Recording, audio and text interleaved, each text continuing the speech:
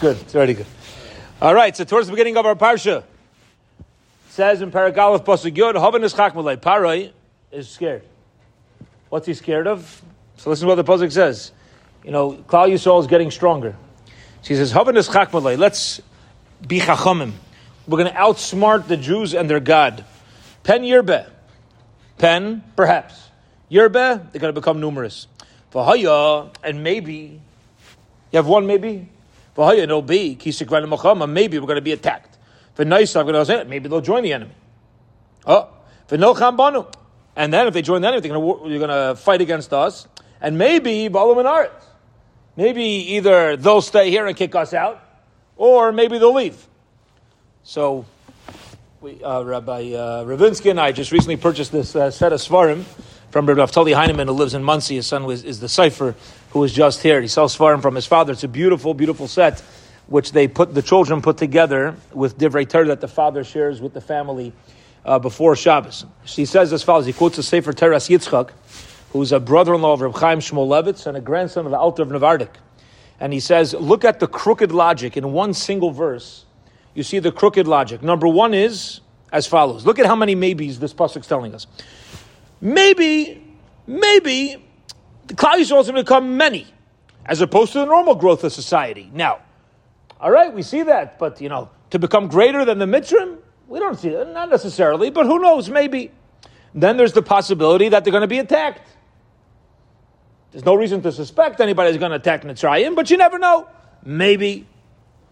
Now, assuming these two maybes, maybe this improbable war will take place, and there's the possibility that we'll join the enemy.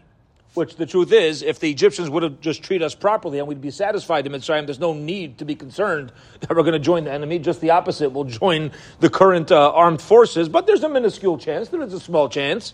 And then there's another maybe in the pasuk, which is, maybe they're going to grow tremendously, and this unlikely war, and there's going to be an unlikely enemy, and then maybe this unlikely enemy will win the war, even though Mitzrayim was a world power. But you never know. There's a small chance. And even if, now that they do win, sad, what are they going to do? Maybe they'll throw us out.